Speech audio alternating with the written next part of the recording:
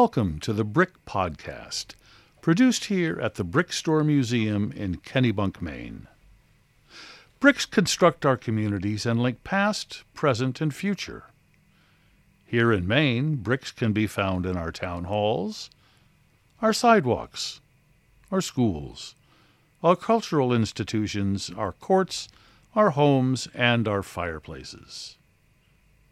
As cultural metaphors, bricks can describe our strength, a brick house, our suffering, hit like a ton of bricks, our frustration, hitting a brick wall, our determination, brick by brick, and our way home too. Just follow the yellow brick road. As bricks weave through our community and our culture, this podcast will do the same.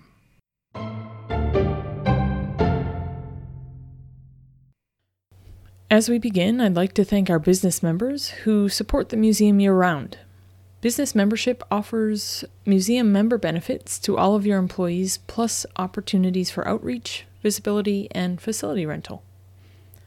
Thanks to our current business members: Kennebunk Savings, Captain Lord Mansion, Captain Jeffords Inn, Clark Insurance, Home and Away Gallery, Huntington Common, Huzzy Seating Company, Waldo Emerson Inn, The New School, 1802 House Bed and Breakfast Inn, Atria Kennebunk, the B&B Team, Boulangerie, Sherry's, Duffy's Tavern and Grill, Garrett Pillsbury, Gorham Savings Bank, Houston and Company, Mainstay Inn and Cottages, the Nonantum Resort, Old House Parts Company, Weir's Buicks GMC, and Andrews Milligan Real Estate Company. You can learn more about business membership and corporate sponsorship on our website, www.brickstoremuseum.org, or by emailing us at info@brickstoremuseum.org. On the docket for February at the museum. Free February runs the entire month, offering free admission to exhibitions through February 29th. Our Love in the Kennebunks tour returns every Saturday at noon. That means you can explore behind the scenes in our collection storage as you hear stories of love and loss through Kennebunk's history. Tickets are $10 per person and $5 for members, and you don't need a reservation in advance. You just need to visit the museum about 5 minutes to noon every Saturday in February. Keep an eye out for our full 2020 schedule, which will be announced soon, and feature annual programs and events celebrating Maine and Kennebunk's bicentennials this year.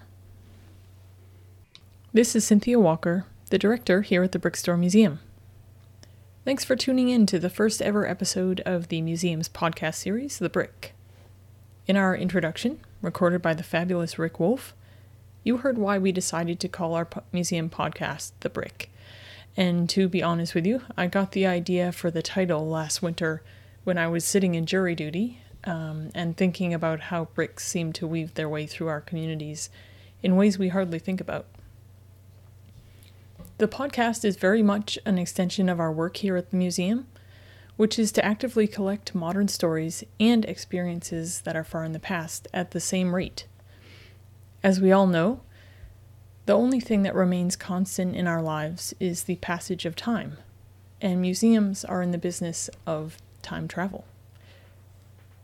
This premiere podcast will differ a bit from our following casts in that we'll be producing different series for the podcast, like Artifact Chat, oral history interviews, discussion of behind the scenes at the museum, and more, in addition to our Citizen Spotlight series, which you'll hear today. One of the most exciting things in the world to me is understanding that everyone has a history. It sounds so obvious and simple, but I think we often forget, since it's so easy to think of people as actors who come and go in our own view of the world. But if you really concentrate, you start to realize just how many histories there are, and see how those histories weave a tapestry that we all get to share. For instance, there are roughly 11,000 residents in Kennebunk alone, and we each have a story. That's 11,000 threads that stretch all the way back to the beginning of time.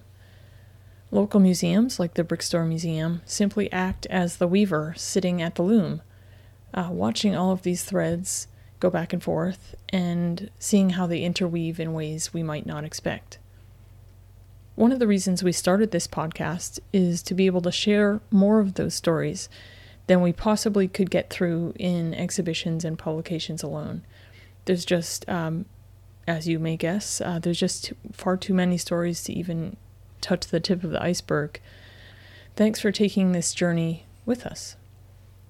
One thing I'll ask of you today and during every podcast is that you please send us your ideas and questions. What do you want to learn about? Is there someone you think we should interview? Did you find something amazing? Always let us know by emailing the museum at info, which is INFO, at brickstoremuseum.org. Up now is our first ever Citizen Spotlight, a monthly oral history program that will feature a citizen of the Kennebunks telling their story. We developed a list of questions that center around history, art, and culture, and you'll hear those questions for every person on the program. Today, we welcome Elizabeth Grant of Kennebunkport.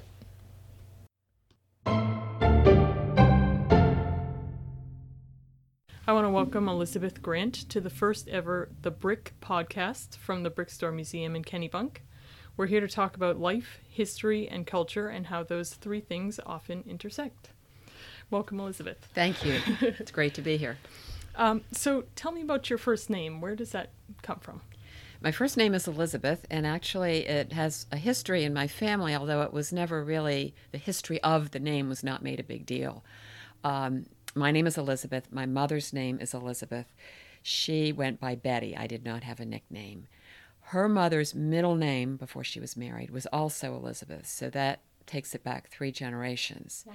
Then there was a skip, and then my great-great-grandmother's first name was Elizabeth. So there's that family connection at least back 5 generations, but how much of that was deliberately handing the name down to keep it in the family as opposed to simply liking the name and figuring I would name my child this, it's hard to tell at this point. But we didn't really discuss the ancestry behind the name. You were to be your own person, and you were to be the best you could be and achieve what you could achieve based on who you were, and there wasn't a whole lot of, we named you after so-and-so. You didn't have that ancestral baggage, attached to your name. My mother wanted me to be called Betsy. That was the nickname she wanted for me, and I was called Betsy till I was 6 years old. And she loved the name Betsy because one of her favorite cousins was Betsy, nickname also from Elizabeth. So again, some of this Elizabeth connection. I guess never really liked it, and when I was 6, I said I wanted to be called Elizabeth. So took a little while, I guess, for her to stop saying Betsy, but then I became Elizabeth for the rest of my life. It's actually kind of a challenging name because there are a ton of nicknames for it, and the most popular one is Liz. Plus, it's a mouthful. So a lot of times when I introduce myself to people, I'll say, my name is Elizabeth Grant, and they'll say, nice to meet you, Liz. And I actively dislike that name for me. It's a fine name for other people. But it's not like Thomas and Tom, where there's really only one nickname unless you call somebody Tommy. There's a ton of different nicknames you could have for Elizabeth. And I'd be in work situations, and someone would call me Liz, and it would be in front of a superior of theirs or a subordinate of theirs, and then I wouldn't want to contradict them, but then the Liz would. So it's a tough name to have. A lot of people say it's a pretty name and a nice name, but if you don't have a nickname, you're always trying to explain why you don't have a nickname. And if you do have a nickname, you're sort of having to explain why you don't have a different nickname. Right. So I'm not entirely sure I would name a child of mine Elizabeth, but anyway. So speaking of growing up, where did you grow up? I grew up in Durham, North Carolina. And what I remember most about that is the heat and the humidity. I mean, just awful, awful summers. In fact, when I moved to Maine about 5 years ago, I came from the Washington, D.C. area at the time, but that was also horribly hot and humid in the summer. And people would say, "You're moving to Maine? Oh, the winters there are so awful." And first of all, I'd say, well, I'm moving to southern Maine on the coast. I'm not moving to, Mount Katahdin, Katahdin and Baxter State Park. But I said, "Wait, do you like the summers here in Durham, North Carolina, or do you like the summers in Washington?" And I would say, well, it just depends which 3 months of the year you want to be inside. Do you want to be inside June, July, and August, which is what you were doing if you're in North Carolina? Or do you want to be inside maybe, December, January, and February, and Mainers are great at pulling out the winter sports and trying to fight the cabin fever or so forth. But yeah, I'm afraid I remember those steamy jungle sauna kinds of days growing up there. You were living there because your parents chose to live there, or what? Right. Both of my parents were French professors at Duke University, and neither of them came from that area. My mother, we'll talk about this later, but she's the one who had connections to the Kennebunks, although she spent most of her youth growing up in the Baltimore, Maryland area. My father grew up in the Berkshires in New Hampshire. In Massachusetts. The family later moved to New Hampshire, but that was after he was in college. So my parents really had New England/Mid-Atlantic roots. They met at Harvard, where my father was getting a PhD and my mother was getting her master's, both in French. Wow. And so when they got married, he got a tenured position, or at the time it wasn't tenured, it became a tenured position years later at Duke. But they moved to Durham, and that was the connection with North Carolina. But every summer, it kept my connection with New England alive because my father's parents by then had moved to New Hampshire, the Hanover, Dartmouth area. And my mother had no living relatives here in the Kennebunks, but had spent childhood summers here. So with them being on a faculty schedule, we had a little more time off in the summer than many people with businesses. My father couldn't take all 10 weeks of summer vacation off. He had writing and summer schools and so forth. But generally, we would leave North Carolina around mid-July to come up to New England for a month and spend 2 weeks in the Kennebunks and 2 weeks in the New Hampshire area. And that was what always kept me connected to this area, even though I never lived here full time until I retired and moved here 5 years ago. So when you came up, you would your family rent a house or stay with other Several relatives? things. At the time, no one was living here full time anymore. My great grandparents' house is on Beach Avenue in the Lower Village on the left as you go to, I think it's number 12 Beach Avenue, as you head toward the ocean. But that was sold after my great-grandmother died in 1953. Oh. So, but I have pictures of my mom playing on the lawn beside the house, when she was a kid up there. But getting back to your question, no, that house was no longer in the family to live in. I don't remember when I was a really young kid where we stayed. But when I was sort of elementary school age, we rented an apartment at what was called the Anvil Apartments in Kennebunkport. It's now Leaside Condos, right where Elm Street intersects Ocean Avenue. Interesting. And so we would rent that for, say, 2 weeks and then move over to New Hampshire.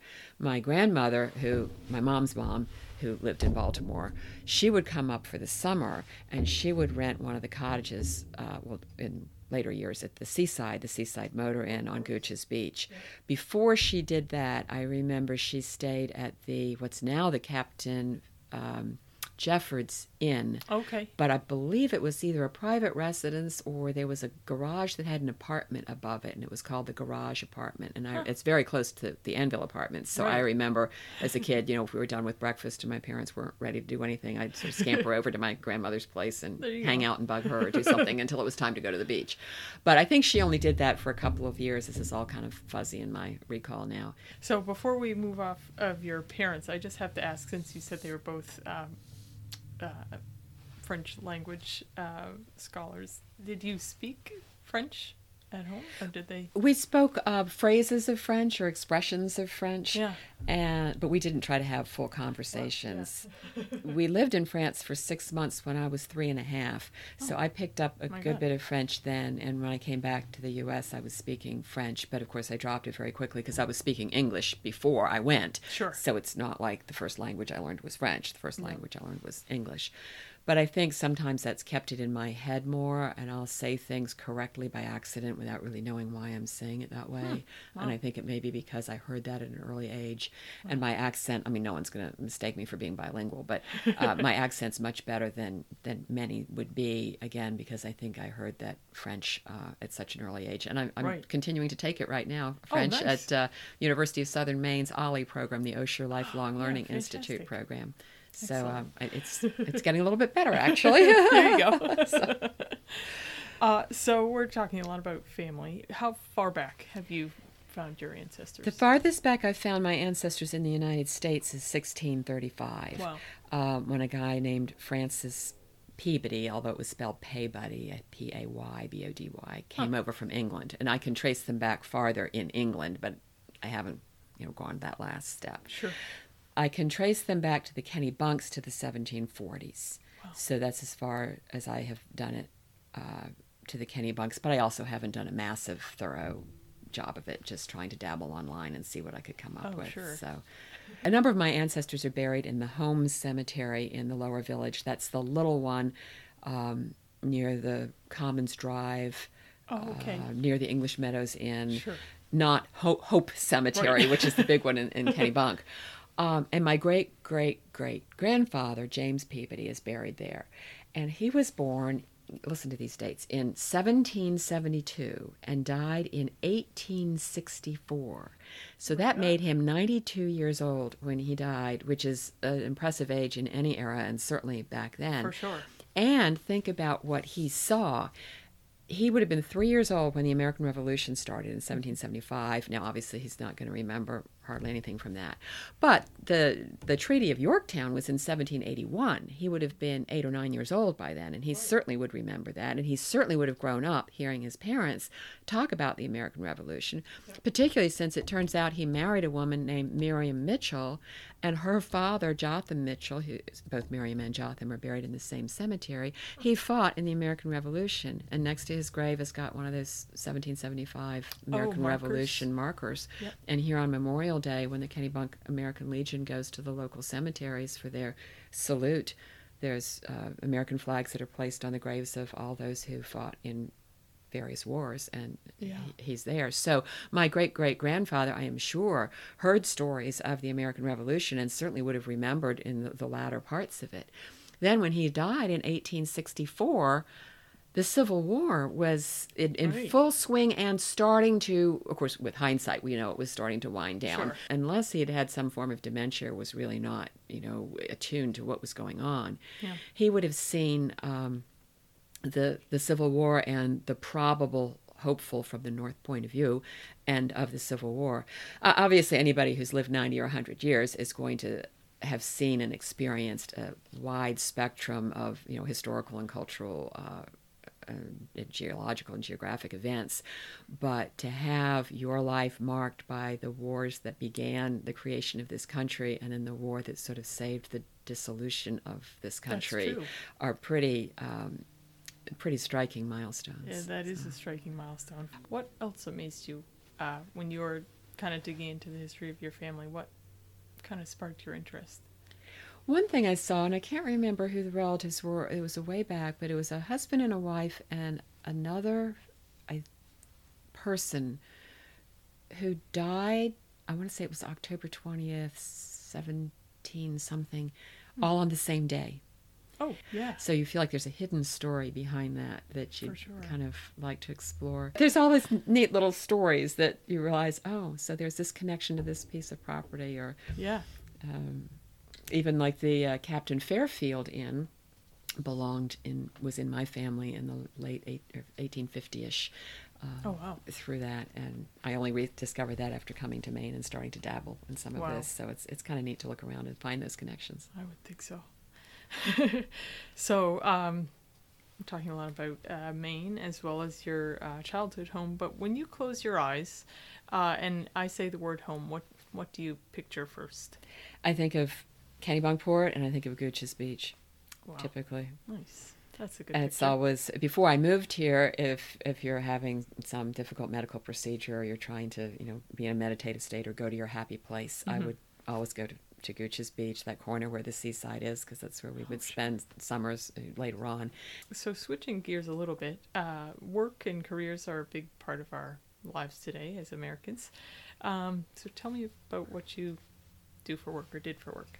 I'm retired now. I retired 5 years ago. I was an attorney in Washington, D.C. I went to Washington, D.C. for law school, GW Law School, and spent the first few years of my career in private practice, and then I switched over to the U.S. government. My specialty was government contract law, which is in some ways similar to commercial contracts, two parties reaching an agreement on whatever it is that they need done. Sure. But because of the taxpayer dollars involved and because of the whole government structure, there's a a slew of overlays of rules and regulations about how you award contracts, how you perform contracts. Wow. So that was my specialty for throughout my career. And toward the end of my career, I became a judge for a federal administrative judge. So I didn't have to be, approved by Congress or something. So I would rule on those cases, and it would be it could be the big boys and girls like Lockheed Martin and Boeing to the little mom and pops providing fuel oil to Camp Swampy. I worked on the Defense Department side of the U.S. government, but there was a sister organization that handled the civilian agencies as well. Wow. I think my favorite parts of that were not so much the content of it, although contract law was very compatible with my modus operandi, I guess, but problem solving, writing. I got, toward the last 10 years or so of my career, very interested in alternative dispute resolution and mediation, and I served as a mediator, as a judge for about 4 cases, and before I became a judge, about 2 cases. Wow. All of those were resolved through mediation, not necessarily through any great thing that I did. The point of mediation is for 2 parties to try to say, look, am I willing to take a deal that I'm sort of lukewarm about rather than proceed for litigation for years, spend tons of money, and have a crapshoot result that I have no idea, I have no control over. And so most people would rather, sort of hold their nose and sign the present day agreement. The point is, no one's going to leave happy, but if you can leave okay with what you dealt with, then you can move on and you can go on to something else. Yeah. And I love teaching. I had a chance to do some public speaking and teaching both for my organization and several other organizations. So when I look back on my career, I find that what I liked the best was some of the skill sets, the problem solving, writing, teaching, and creative problems, the analysis, I guess, analytical the analytical structure of a problem, working towards solution. But people ask me now, they'll say, because there's so many older people in the Kennebunks and who've retired, or they're thinking about retiring and they're worried about, what's my life going to be like when I retire? Sure. Do you miss your job? And I don't even, the sentence is barely out of their mouths before I'm saying not at all. And after 35 years of law school and a professional career, you can really enjoy it. I'm not sure how much I ever loved it, but I certainly, enjoyed it, and it was a good, rewarding career. Yeah. But sometimes I feel like my whole life has been spent preparing myself for now, and this is my real life. That's and fantastic. The rest is I like that. When I was about 35, I had taken one of these executive development program courses that happened to be at Duke. I didn't go there because of the Duke and Durham connection. 1 month, sort of a mini MBA thing. And it was all focused on business and finance and so forth, which often lawyers are considered to be weak in, and so you need to expand that. Wow. But they did have one of the programs, one of the sessions or whatever, was a wellness, total mind, health, balance, life balance perspectives kind of classes and awareness, both physical and mental health kind of thing. Wow. And there was a question that they handed, several questions in sort of a workbook they handed out, and one of them said, if you had 6 months left to live, what would you do? I'm 35 at the time, and you're not immortal, but you're not particularly looking at a very imminent timeline. Yeah. And I remember looking up from my paper for just a second, and then looking back down and writing, move to Kennebunkport. Oh. And that's one of the, I think at that point, I always considered Kennebunkport my soul home, and I always felt right here, and I never felt quite right anywhere else. The possible exception of my college years, the definite exception of my college years. But when I wrote that down, I thought, well, of course, you don't have to be a brainiac to realize if that's what you would do and you have 6 months left to live, maybe you should do it when you have more than 6 months left to live. Yeah. And from then, I started forming retirement plans to move here. What made you decide to become a lawyer? There seems like a more male-dominated career, maybe early, maybe not now today. But. Well, when I graduated from GW, about 40% of the class was women. Wow. So while certainly it was very male-dominated, a generation ahead of me, my generation was starting to get, even when you were in the minority, it was a pretty substantial minority. You didn't come into a room and feel like you were the only woman. You would notice that actually after you graduated, and then you went into the law firm or went into the office, or you had meetings where you might walk into a meeting and there's 12 people around the table and then you're the only woman. But that I didn't feel too much of a gender issue at that point. The biggest, and I'm going to get back to your question about why I got into that, but the biggest gender thing that I felt was style. For example, and this is a stereotype, but a lot of stereotypes are based on, fundamental concepts. Women tend to be a little bit more conciliatory, a little more problem solving, a little bit more how can we work our way through this, as opposed to attack and be divisive. Yeah. So if you're in a situation where you are using finesse, for lack of a better word, as one of your operating strategies, and you're with an old school guy, he may perceive that as weakness because you're not coming on hard in attack dog mode. Right. Wow. And there were times where I felt that women were kind of disincentivized from being more subtle, for lack of a better phrase, or using more finesse, or that you were incentivized to be more forceful, more pushy, more brash. Right. Interesting. Now, I mean, having said that, you can find plenty of men, even back in the day, who would have, and women who would flip that stereotype. But it was a subject of discussion among female attorneys of mine, and it was not my sole perspective on that. Wow. But how I got into it, it's sort of accidental, I guess. As I mentioned, my parents were professors at Duke, and I went to junior high and high school with people whose parents were also professors at Duke, and the only difference was the subject matter of what they taught. And some of them were doctors at Duke Medical Center. So the only professions that I knew, they were either professors or doctors. Sure. And I didn't really know people who were bankers. I didn't know people who even worked in academia in non-professorial roles. Right. I didn't know people who worked in business, who were accountants or finance, or who were in development or fundraising. That's something that if I was looking back over it now, I might have been interested in pursuing. Right. And my high school situation was pretty challenging. That's another story. But we didn't have guidance counselors who tried to match your skills for what you might be looking for, professional development. Yeah. So I really just had these two images of these are my two career paths, to be a doctor or to be a professor. Huh. When I was in ninth grade, we saw an open heart surgery film in our ninth grade science class. Wow. And that was around 1970. So I think the first open heart surgeries, I want to say, were in the late 50s. But now this was starting to become more of a, hey, here's a new thing that might be available more commonly. Yeah. And I was just riveted by this film and just fascinated by it. And other people in the class were saying, oh, gross, that's so gross looking. And I'm just glued to this. And I decided then and there that I was going to be a cardiac surgeon. Wow. So that sort of solved my career path choice. Look at me now. Well, then I discovered chemistry and physics and advanced biology and thought maybe I need to rethink this career choice. So there went my long lamented career in medicine, although I always had a very, very active interest in it. And sure. But I do still remember standing in the kitchen one time having an argument with Mom. I mean, it was a nice argument. It wasn't yelling kind of thing, but a discussion with point, counterpoint. And she looking at me saying something like, you should be a lawyer, where obviously she felt I either out-argued her or at least made an appropriate comment. And the only thing I knew about lawyers at that point was the television program Perry Mason, which if you talk to somebody now, they're not going to even know what that was. And somehow I had a feeling that was not an accurate representation of what lawyers did. But when I went to college, I ended up majoring in history, still with in fact, I decided that my freshman year. I went to college thinking I would major in either math or theater arts, which are rather different professions. And by the end of my first semester, decided history, which is, again, completely different tangent, but that's what college is supposed to be for. That's right. But law does not really have a pre-law study like medicine does.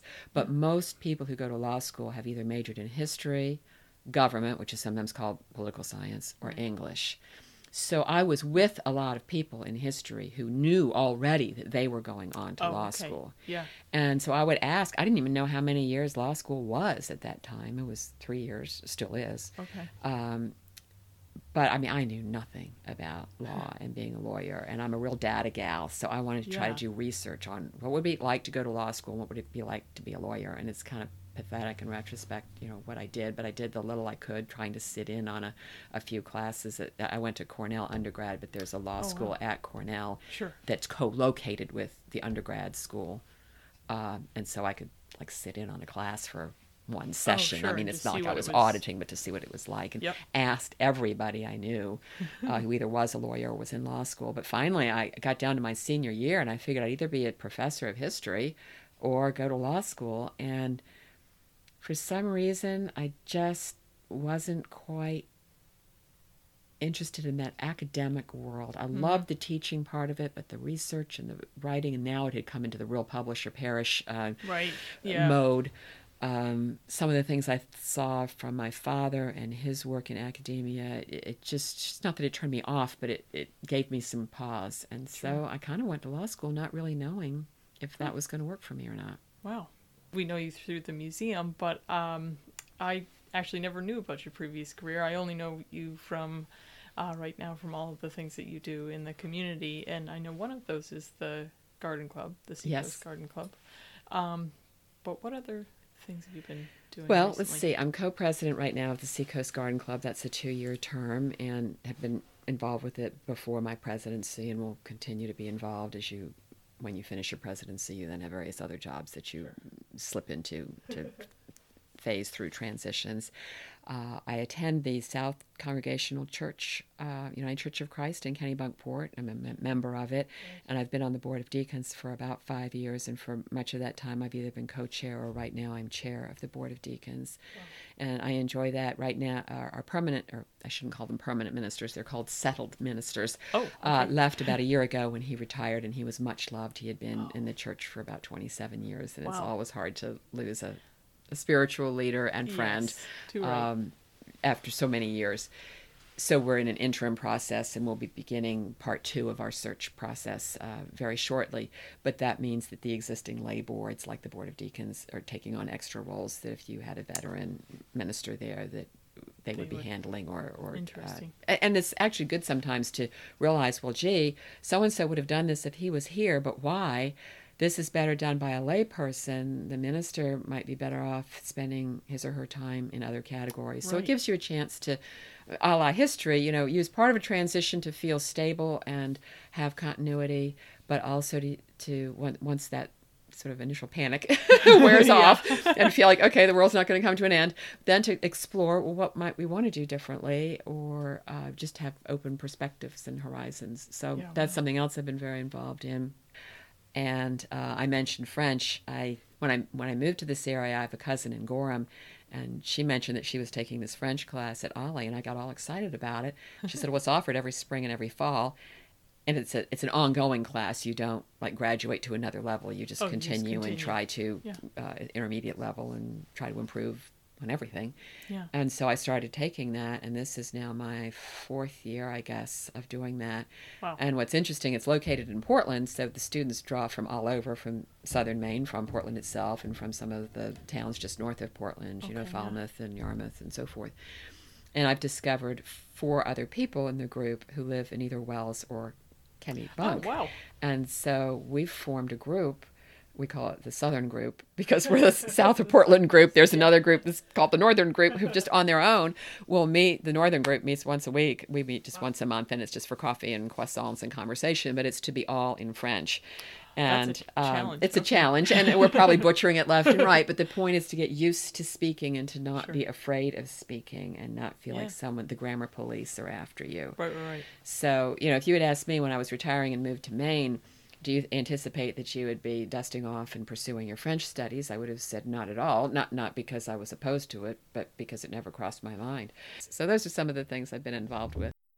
So maybe we'll switch a little bit to the culture side of things. What is your favorite book? I'm a bookworm, and that's hard. I'm not sure I can actually answer that question, but I'll say favorite author, and Jane Austen is probably my favorite author. And since she only wrote 6 books, several of them vie for supremacy and ranking at different times. And it's shocking. I believe I'm right in saying that she died when she was 40 or 39. Yeah, somewhere. And you just feel like, if only she had lived another 30 years and had written another, 20 books. That's true. But the way she writes, I love words as the crafting of the words mentioned earlier in my legal profession. Crafting, writing was always so important to me, and I love doing it. And the insights that she has, I think I'm, smart and astute, at least in a general sense of the way, but I don't know that I had that perception of the human psyche and how some of the most pithy observations she makes in a sentence that just, it seems like it's an obvious thing to her. And that it's obvious when you read it, but you think, would I have come up with that thought by thinking about that? Exactly. So, and I love authors that I read and reread and reread. I met someone once who said that they never reread a book, that there were so many other books out there to read that they just never reread one. Yeah. And I was just shocked by that. To me, books are like friends. And to not reread them is not getting back with one of your friends. You know? Yeah, exactly. So. That is interesting, isn't it? What was the first movie you saw in the theater, or at least remember seeing in the theater? I really have a hard time remembering. I will give you two rough answers, but we were not a big movie family. We were just a books family. Yeah. So I'm sure I saw movies in the theater as a kid, but I just really don't remember them. The two I do remember, which I'm sure were not the first, but in reverse chronological order, when I was 16, I spent the summer here in Maine working at the Narragansett Resort as a waitress. That was back when the Narragansett on Gooch's Beach, which is now condos, was a resort. And the Lyric Theater in Kennebunkport was open for movies. And I remember seeing The Sound of Music in the Lyric Theater. Yep. But I was 16, and of course 16 and a half, I guess, at the time. And I'm certain I'd seen a number of movies since then. And the only other movie I remember that I saw, and I don't remember the content of it, was, I think I was maybe about 14 or so, and I was living in Durham, North Carolina, and we lived about a mile walk from a little strip mall shopping center, and it had a movie theater there. And one Saturday I walked down with a friend of mine. There wasn't much to shop at, grocery store, Woolworths, a drugstore, and we saw that a movie was playing called The Heart is a Lonely Hunter. And I think it was rated the equivalent of PG or whatever the ratings were at that time. But we said, well, hey, let's go see it. So there must have been a 2:00 showing, and we walked in to see the movie. And I really don't remember much of the plot line, watched the movie, and then came home. Yeah. And my mom had started to worry that I had been gone such a long time because, of course, I had the 30-minute walk there and back. That's an hour. The 2-hour movie, that's 3 hours, and then probably wandering around a little bit. So I was probably gone about 4 hours. Middle of the day on a sunny day. I mean, there's nothing really to be alarmed about, but she was very concerned.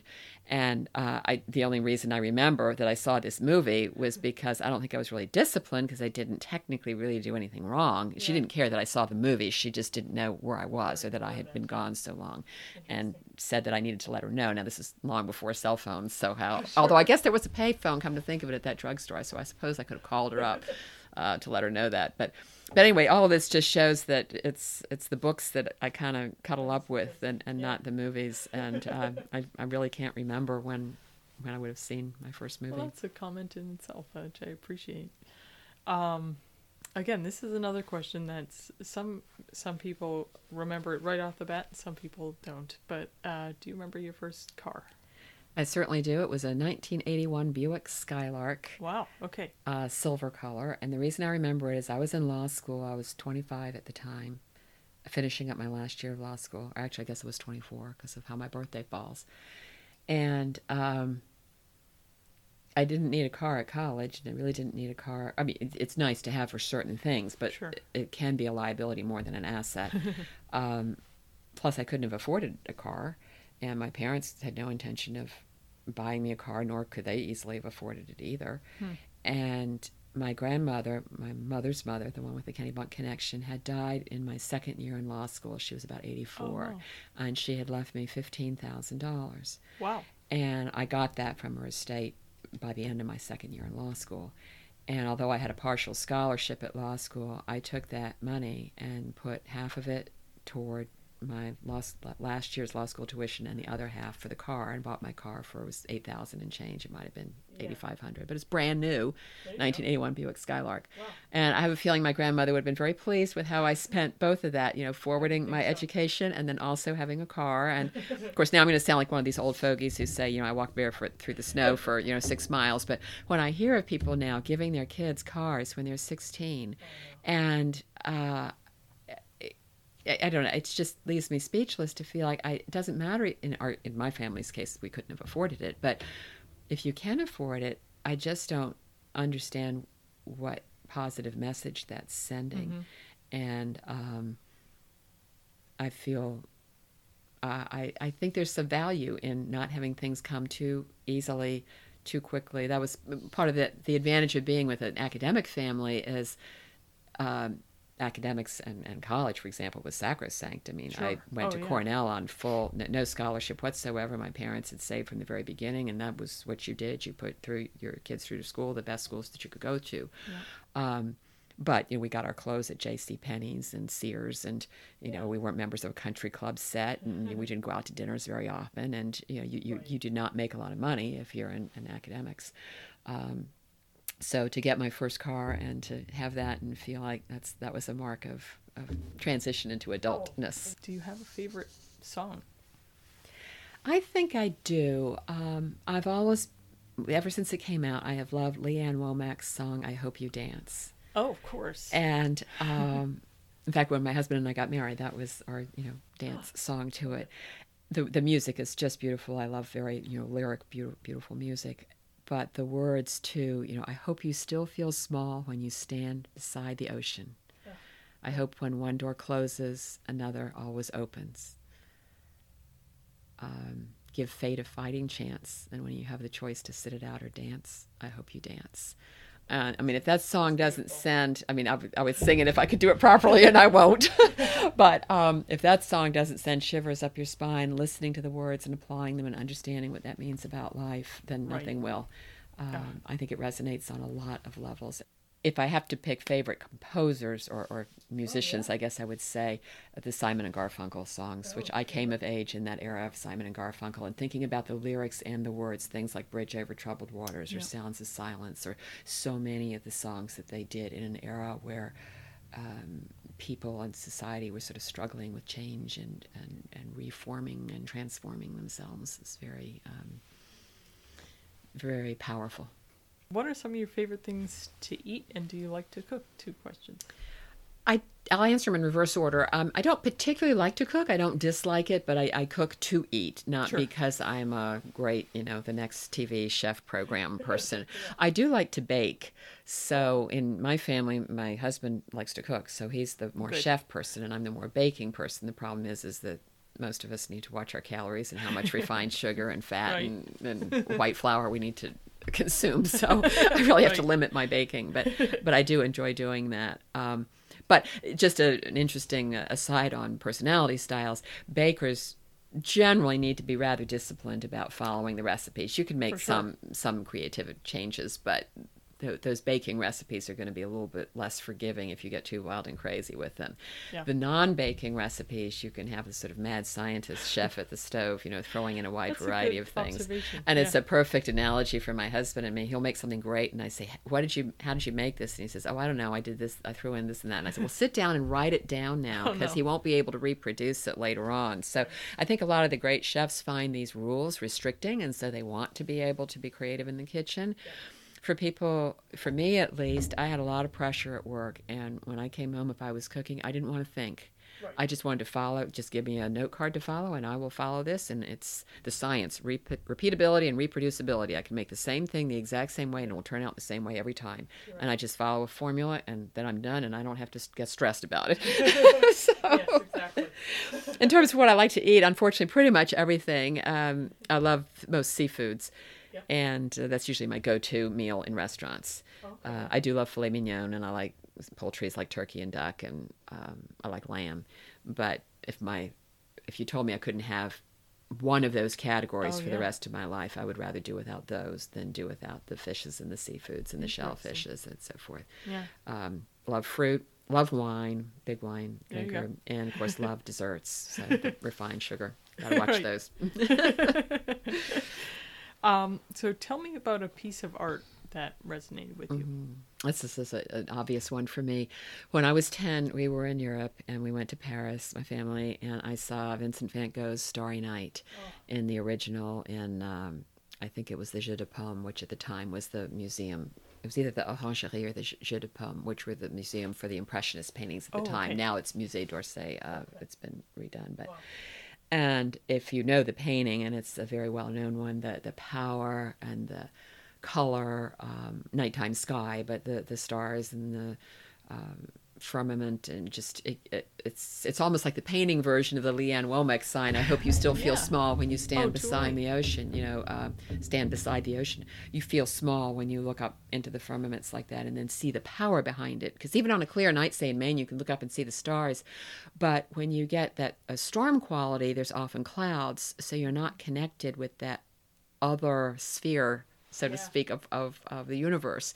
Right. And the Van Gogh painting lets you be on Earth and yet see the power of all that's bigger than you. Anyway, so I was so struck by that I was about 16 or so. I got a print of Starry Night. Obviously, that's all I could afford, and remembered framing it. And framing and glassing is pretty expensive. So this was, back at the time, this was about $150. Now it probably would have been about $500 to do that. But and that was a lot of money for me to pay out of my allowance. But I really wanted to do that, so I had this framed print of Starry Night for many, many years. And when I next went back to Europe, I was 17, almost 18 after high school, and I ran my old buns over to the Orangerie or wherever it was to look for Starry Night. It was on exhibit on display in New York City. Oh, no. And here I was in Paris, and the painting's back in the United States. So I have not seen it in the original since then. Oh, wow. So, but it made a big mark on me. Left a big mark on me. So you... through our conversation, you obviously know a whole lot, but what do you wish you knew more about? Two-part to that, related to what I said before, medicine. I just think the human body is fascinating, and how it's put together and what it can do and what we ask of it. I've always been very struck by that. And also the human mind. Yeah. And how the human mind works and doesn't work, and from the psychology of things to the physiology of things, the dementia issues, how we selectively process information. I mean, all of that is just incredibly interesting to me. So if you pictured yourself walking through an antique store, what would you be excited to find on the shelf? Probably nothing in particular. Furniture and things that are in antique stores appeal to me because of their form and not because of their age. And I tend to like a little bit more of a clean line form. Often antique furniture or antique china can be a little bit more either curly cues, or you can have it can either be more fancy, kind of like, or it can be more simple, like the shaker style. Yeah. And in fact, of that, I prefer more of that simple line. Okay. But because I like sort of that clean, simple line and a kind of a classic / modern style, some of the antiques are too elaborate, I guess, for my taste, or else too rustic. If time travel ever existed in our lifetime, how would you take advantage of that? I think I wouldn't. I think I would ignore it. I feel like there's enough challenges in daily life, and one of my challenges has been to try to appreciate the now and not always be planning for tomorrow. That's fair. Now, I realize time travel can take you back as well, and then you are back in the era where you die of pneumonia and influenza and things that now we take for granted, until now we have all kinds of what used to be extinct diseases coming back to haunt us. Being a history major, I love and appreciate the past tremendously, but I don't necessarily want to go live in it. And the future I find kind of scary. Yeah. And I think it's good that we can't, I'm kind of glad that I can't see. As much as I love to try to control things and plan things, that there's on the big macro level, I'll just go along with the wave that I am riding. The micro level, I'm all about control and organization, trying to design my life in the way that will suit me the best possible. But yeah, I don't think I'd be a good candidate for time travel. That's fair. And last question, why are museums important to you? Or are they? They are. I guess I'm getting back to this connection thing that I was talking about, Leanne Womack's song and Van Gogh's painting. But museums put you in a 3D environment of your context in this world and in this life. Yes, it tends to be more present and past. You're not typically doing the Museum of the Future unless you're in very specialized museums like that. But when you're seeing the whole trail of history, whether it's through history and art in an art museum or American history or natural history, you're seeing this flow and pattern over time, and you are in it. And it also lets you appreciate how things got to where they are, but it's not like this whole world was just a prelude for you or me, Right. It's that we are just this little piece in this, and that's kind of reassuring that we don't have to have so hugely important a role, and we're not so critical. When I mentioned I was in Europe when I was 10, and the Paris Van Gogh story, but we were also in London for a little bit, and my mother was quite sick, and ultimately we had to cancel the trip and go home. But while my parents were figuring out what to do, my brother and I were just let loose to do whatever we wanted to in London, and our hotel happened to be 2 blocks away from the British Museum of Natural History. Wow. And we had to cross 2 streets over, and my parents, I was 10 and he was 13. I think they were a little bit 10 and a half and 13 and a half. They may have been a little bit nervous about it, but just said, make sure you look both ways, and remember they drive on the other side of the street. So, look the opposite direction twice. Right. But we would just walk over and entertain ourselves walking through the British Museum of Natural History. And I've never been back since then, but I remember it so vividly. And we probably don't have time for some of my stories, but that's a perfect example of feeling like that's a place where you can go and you can learn about the world, you can learn about others, you can learn about yourself in the world. And if you don't have that, where do you get that from? That's a good way to frame it. So this is one question that just came to me, because I always wonder how individuals develop their own kind of theories on life and the world and everything. How do you think you, Elizabeth Grant, formed into the way you think now? I mean, was it your parents, or was it just a whole lot of experiences? How would you start thinking about that? I haven't studied this at all, but I think there's a lot. I would probably say a bigger portion of just the genetics and the heredity. Mm-hmm. The psyche of how you view and approach things. I'm a huge fan of Myers-Briggs personality profiling. Oh, sure. I'm not sure if you're familiar with that.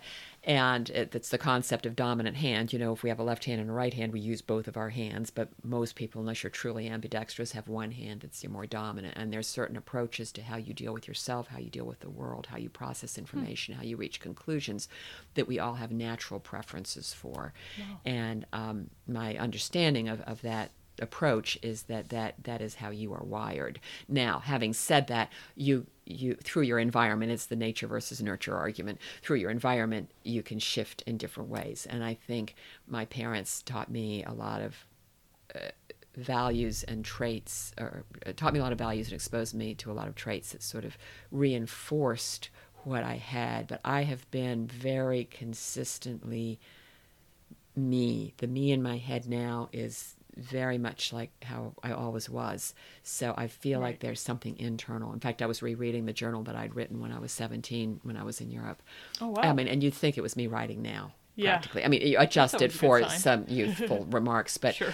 Some of the analytical comments and some of the expectations and how I proceed is just, cookie cutter copy of how I am now. That's interesting. So I think a lot of it is just how you are created, and getting back to my concept about how fascinating the human mind is, and not just why am I this height and this weight and this bone structure and this blood type, but why am I the internal person that I am, and how did I get to be that way? Yeah, exactly. But clearly the environment's going to have a huge play in that. That's too right. Well, Elizabeth, it's about an hour for our interview, but I really appreciate you sitting down and being our test subject for our first interview. So thank you very much. Well, thank you so much for having me. It's been a pleasure.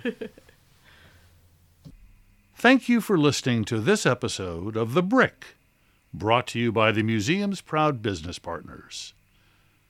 Questions, comments, and topic suggestions can be emailed to info@brickstoremuseum.org.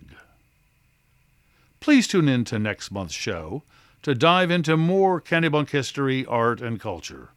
And to learn more about what the museum does year-round, please visit our website at www.brickstoremuseum.org.